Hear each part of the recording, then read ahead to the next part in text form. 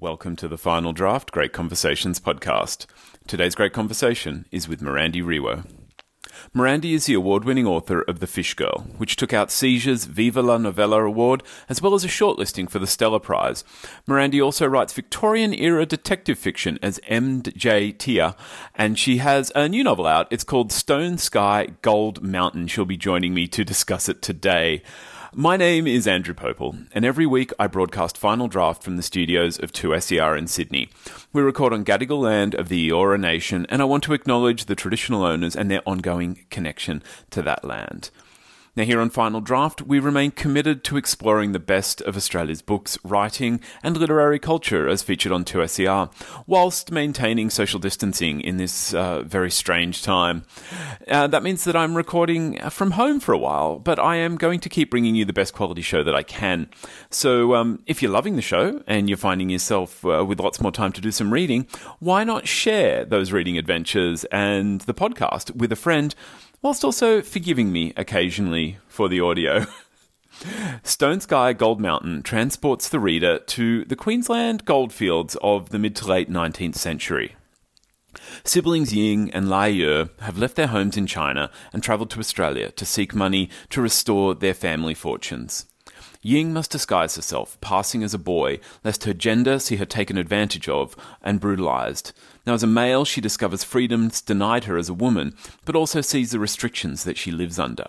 When Ying and Lai Ye realise they cannot survive on the mere gold dust they're finding, they move to Maytown, the settlement established to furnish the goldfields.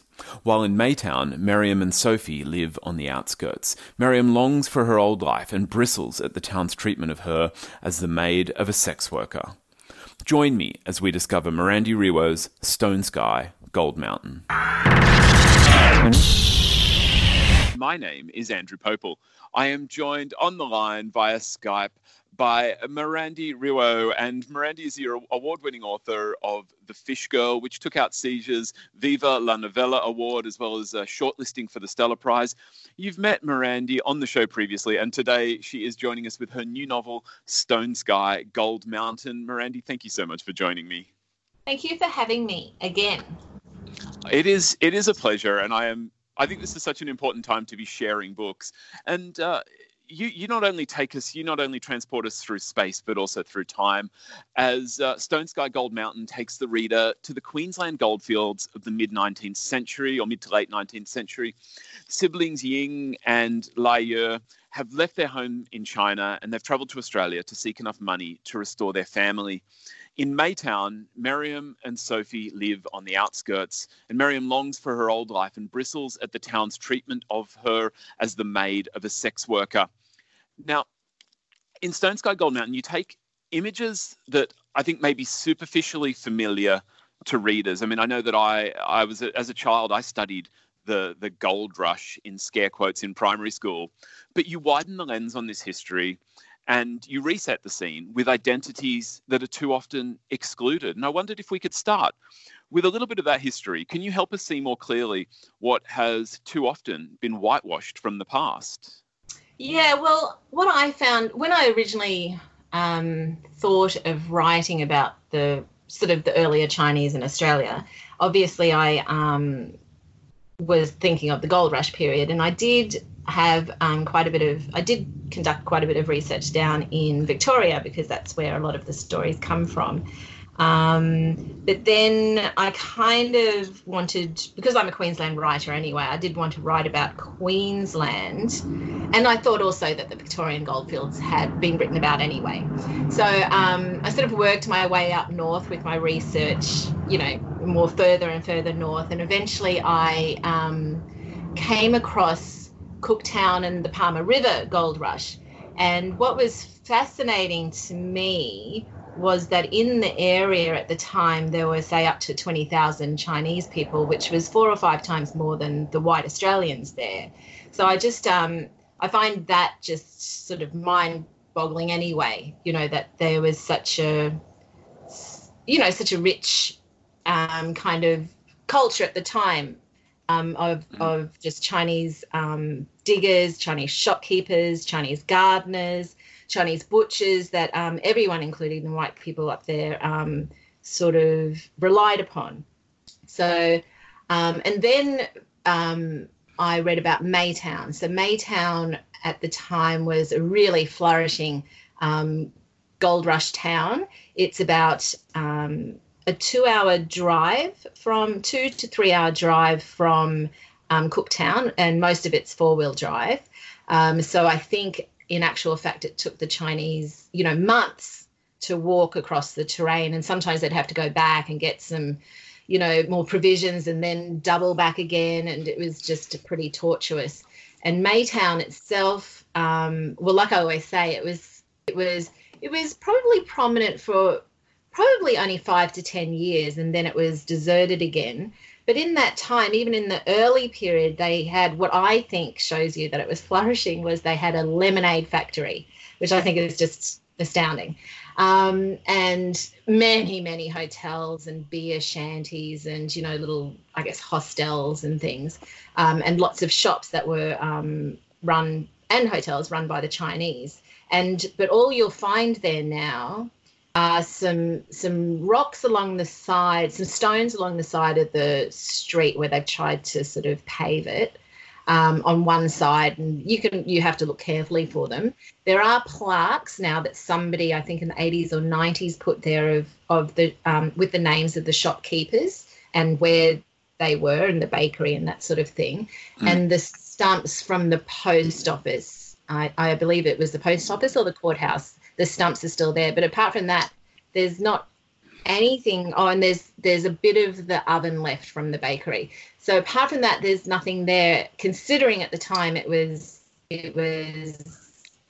big time. And I mean, I think it even had like a local journalist, that sort of thing. So I just found it really fascinating to find such a huge presence of Chinese there that has been whitewashed out. We don't read about it. It's not really acknowledged. And also, I guess what was of interest to me was I guess that the white settlers had been here not that long themselves, but that they had such control, even though, especially in that area, there were more Chinese. So you can sort of maybe understand this fear of the yellow peril, but also, I guess, the arrogance of keeping control, even with large numbers of Chinese. Yeah, those population numbers are astounding. But I mean, I've read a little bit of history in boning up for this interview and heard suggestion that Chinese contact with mainland Australia had occurred prior to sort of European invasion. But in Ying and Lai Yu's stories, you really confront that deep and that entrenched racism of English settlers in Australia against Chinese settlers. And it struck me that in the context of a history that extends tens of thousands of years, these parallel histories of English and Chinese migration, they're practically contemporary.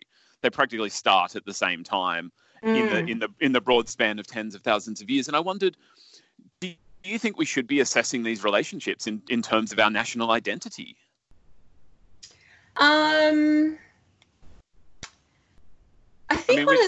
not sure if this answers your question, but I think one of my points with my novel is that I think some things may not have changed. And so even when I write about, say, the racism or the sort of gatekeeping of who can come into Australia or whatever, things have obviously gotten better, but a lot of things haven't changed as well, which I think I've tried to portray through this novel.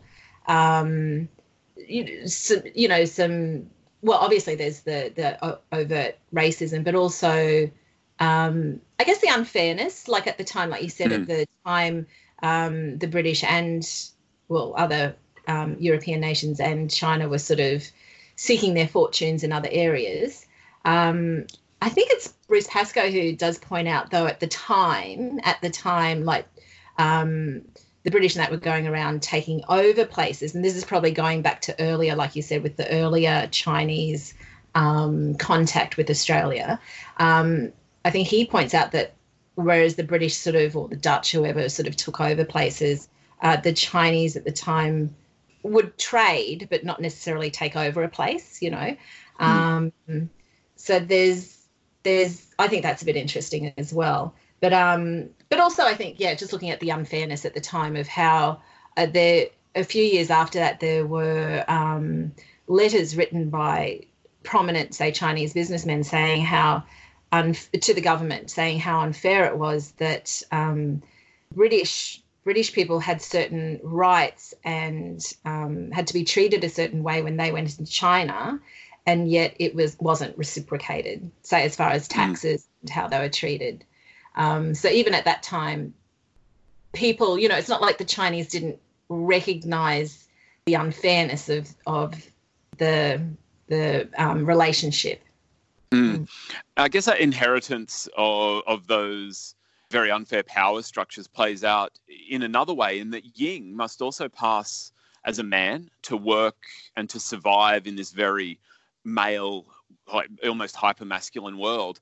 Was this something that you found in your research? And I wondered how it also connected to, I guess, the power balance that we see at work in the novel. Yeah, no, I think originally when I wrote her, or when I wanted to write her, I actually just like to write female characters, and I wanted a female Chinese character because, you know, I'm Eurasian, and I guess, you know, and I just wanted to write from a female point of view for one of the Chinese characters at least. And then what happened is I actually the book was actually supposed to originally be just Ying and Miriam, but then I became quite interested in Lai Ye's journey as well, and so then he became a character as well. Now, I haven't actually myself come across any research on any women. There were a few Chinese women here, probably. I mean, both sides, Australia and China, did not encourage Chinese women to come here because, well, the Australians didn't want it because they didn't want them settling here, and the Chinese, I think, just wanted them to stay at home and have, I guess, their pay sent back to the wives. But there were some women who came here in small numbers, which became much more difficult come the White Australia policy. But no, I didn't read about any women who came to dig as such, especially dressed up as disguised as a man. But what I did do is I researched women in history who have done things disguised as men, and it's fascinating. It's fascinating how long or they got away with it, or that they did get away with it, or maybe people around them knew, but mostly too they were in either on ships or military, which I find really fascinating too, that they managed to hide it for so long and so well. I just find that idea of certain women sort of striking out and choosing a different, I guess, a different life, you know, narrative by dressing up as man, quite fascinating. And also, I mean, it does highlight how women did have so few opportunities compared to men at the time. And I think Ying does think on that. She does realise, if she was with her family or if she was a girl again, just how much more restricted her life would be again, you know, and how hard that would be to go back to. Yeah, it very much also highlights that this is a story of outsiders. Ying is made an outsider doubly over. And yet also, again, I come back to this idea that the majority of the characters are what we might now classify as boat people. You know, if we were feeling a bit churlish, they've all come within a few generations to the continent. And you show us that it's not simply when you came, but also how you came. Power, status, and class and nationality play as an important role in who is accepted. Did you in any way have our modern history in mind as you wrote? Absolutely. Oh, absolutely. And everything. You mentioned boat people? Yeah, I guess I just... Yeah, definitely. The idea that... even in my notes, I think I've scribbled somewhere, oh my God, they're like boat people. And the whole human trafficking, the human bondage, racism, yes, there's a lot in there. I mean, even the racist, you know, when they're sort of had the tiff in the shop, even that I actually took from footage. There was particular footage of this sort of racist attack by some, lads in, I think, a pub. And I actually took a lot of, I actually watched that. I studied it just to get that whole build up and how it sort of starts out, like they're joking as such, but actually it then becomes more menacing. And so I took that, and that happened, 5 years ago. So not even 5 years ago. So yes, a lot of it is also a reflection on now. Does it become more powerful for you as you turn it into a narrative, as you give characters voice? Because I think I find whenever people want to talk about racism in Australia, they seem comfortable with the abstract idea that someone somewhere might be racist, but the idea that a character that you can put a name on, or in the case of contemporary history, a person that you might know or you yourself is racist, Australia, particularly white Australians, get very angry about that. We can't possibly be sure someone in history might once have been. That's a good point. I think there's two sides to that. I think you're right in that some people get offended and say they're not. But what I really wanted to show, I guess, were characters who are, like, whether it's secretly or overtly, because I think people are like that. Nobody's sort of black and white when it comes to racism. But also I think due to some sort of, leaders in the world, it's become, unfortunately, more acceptable to be racist, to insist you're not being racist, that you're actually just stating fact, but actually you're being racist, or that racism is okay. I think there's that sort of danger at the moment as well. Yeah. But I certainly didn't want my characters to be goody goodies, I guess, because, I don't think people are. I get a bit sick of, say, some stories or novels that are about people doing the right thing and maybe seeing other people doing the wrong thing. And I mean, at the really end of that spectrum, there's then the sort of white savior kind of narrative. Yeah. I kind of really wanted to, I guess, write something I thought was maybe more realistic. There's a lot of grey area. Yeah. And I guess also if a narrative is crafted in such a way that it carves out a space for moral purity, it gives the reader permission to think that moral purity might exist in them, when we all contain yes. I guess elements that we don't like, and we do need to confront that. Yeah, or maybe not even recognize, or you recognize it secretly. I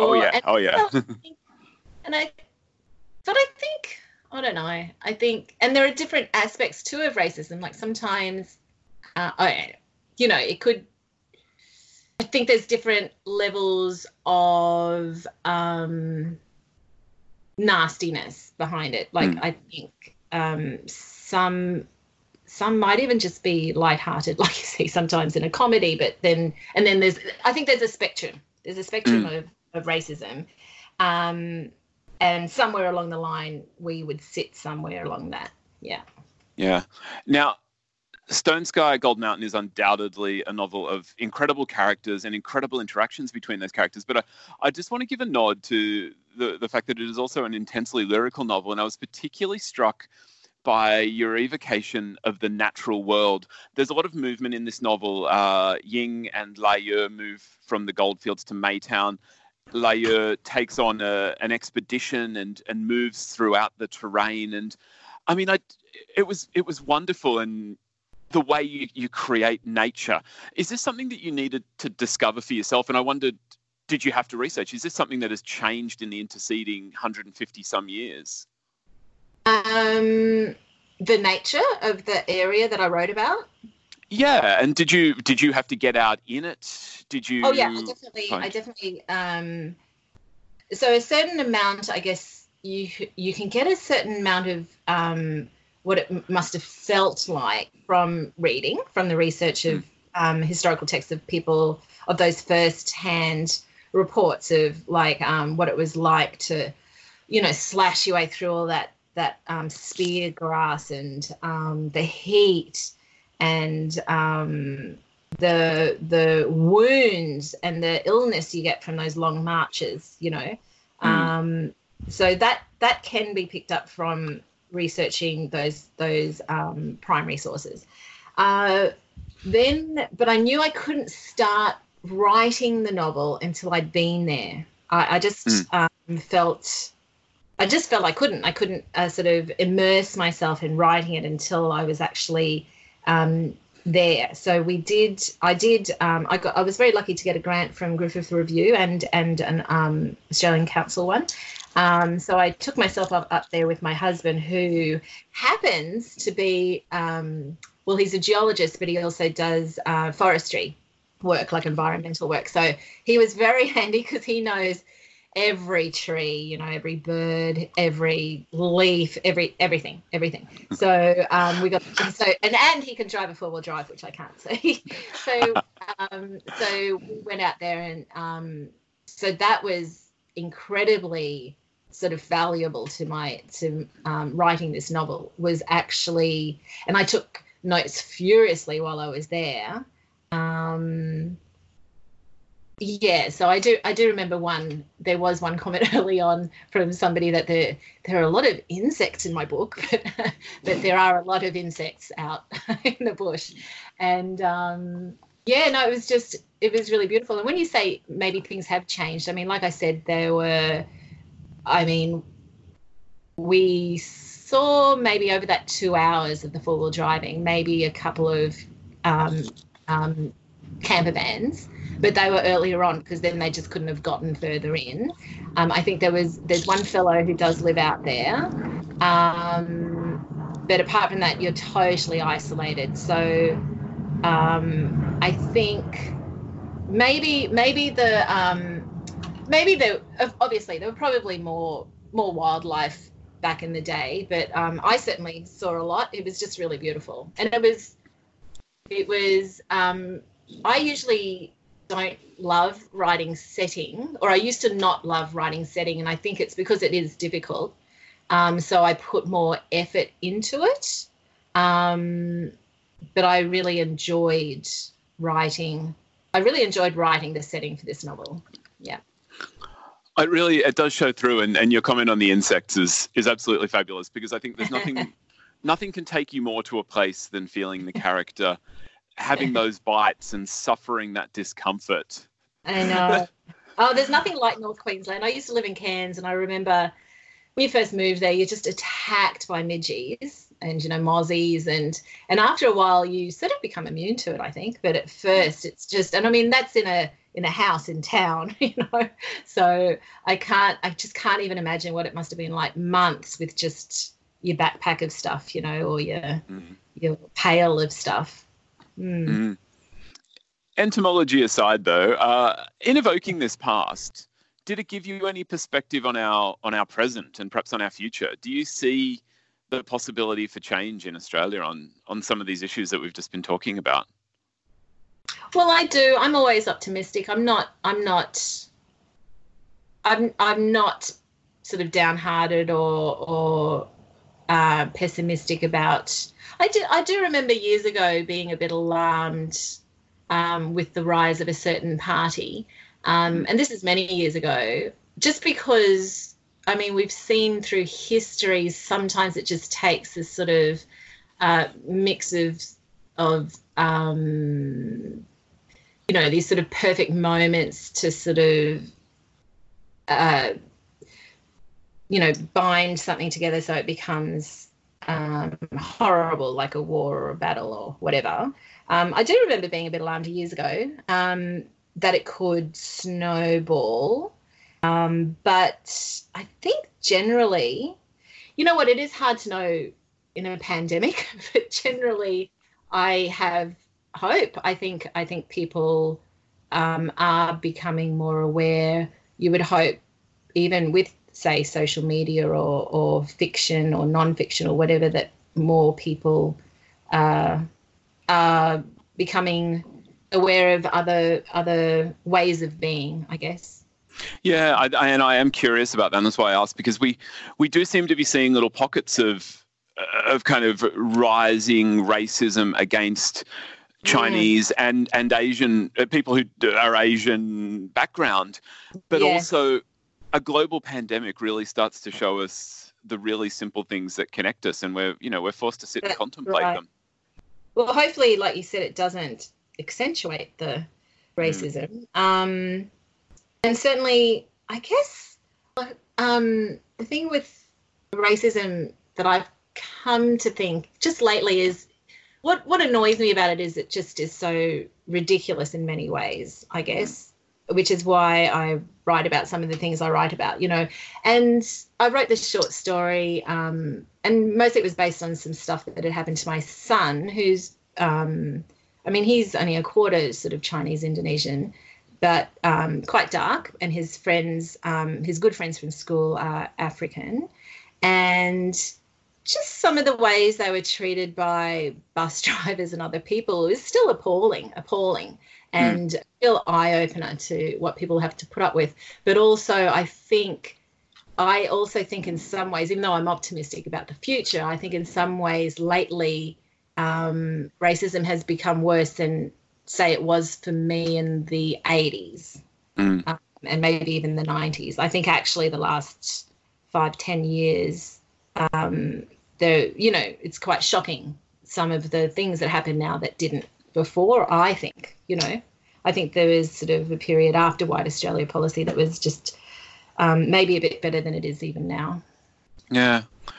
Well, perhaps that's a note to strike for people to go out and check out Stone Sky Gold Mountain. It is Mirandy Riwo's latest novel, and it has so much to say. I think in a time when we're very much restrained in our movement, you can do worse than to travel through time and place and visit this revelatory history of Australia. You're really showing us something that I think many of us will not have seen or read about before. Mirandy, thank you so much for taking the time for Final Draft. Thank you. That's it for this great conversation with Mirandy Riwo. Mirandy's latest novel is Stone Sky Gold Mountain, and it's out now through University of Queensland Press. Great Conversations is recorded on Gadigal land of the Eora Nation at 2SER's Broadway studios in Sydney, Australia. It's also recorded at my house at the moment because of social isolation measures that we should all be observing. The show is presented and produced by me. I am Andrew Popel, and if you want to keep up with the latest in books, writing, and literary culture, follow us on Twitter, Instagram, and Facebook. I am at Final Draft 2SER. Click subscribe in your podcast app. There is a great bonus episode this week featuring a conversation I had with Mirandy a few years back discussing her Victorian detective fiction. Plus, if you subscribe, you also get a new great conversation every week. My name is Andrew Popel. I will be back next week with more great conversations from Final Draft. Till then, happy reading.